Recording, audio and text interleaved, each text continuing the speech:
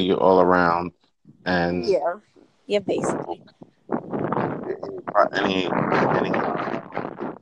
merchandise, any publications that we may see or hear from you.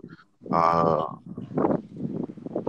what I is mean, the name of your production, your company, or anything like that? I have a clothing brand that I do. Like I dibble and dabble in a lot. Then I got my production because I do plays and stuff. So I got Star Film Productions. I got Star Film Productions, and then I got Outsiders Are In. My clothing That's my clothing brand. Outsiders Are In. Then I got a clothing brand called The Lounge, and then that's basically about it. And I did have a book published, but I don't have that published no more. But I'm working on putting out more books as well. And then I speak on Oh, okay. love. So I have a lot of stuff out. Mm, mm, great, great, great.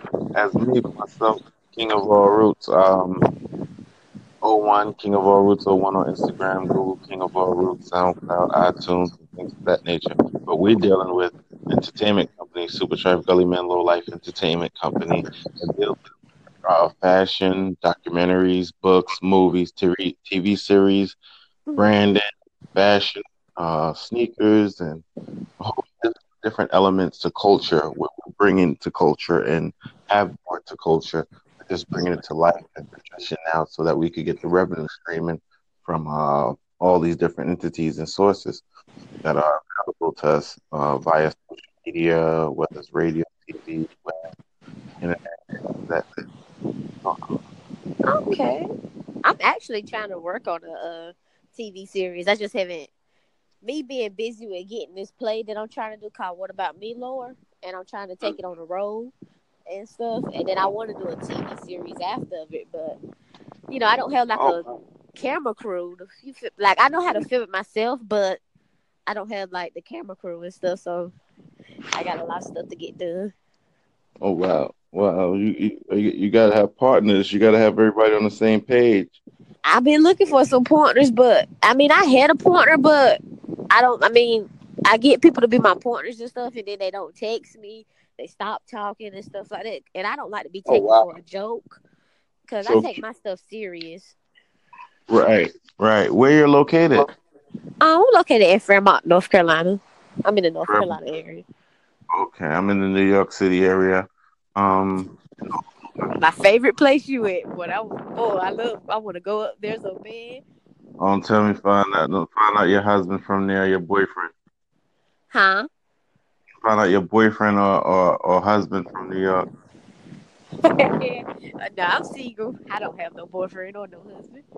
Oh man, and how old are you?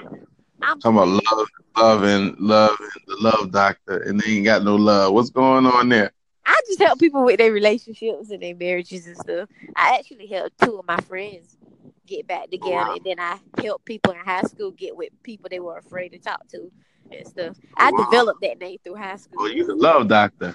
Yep, that's what they Well, call me. the love doctor.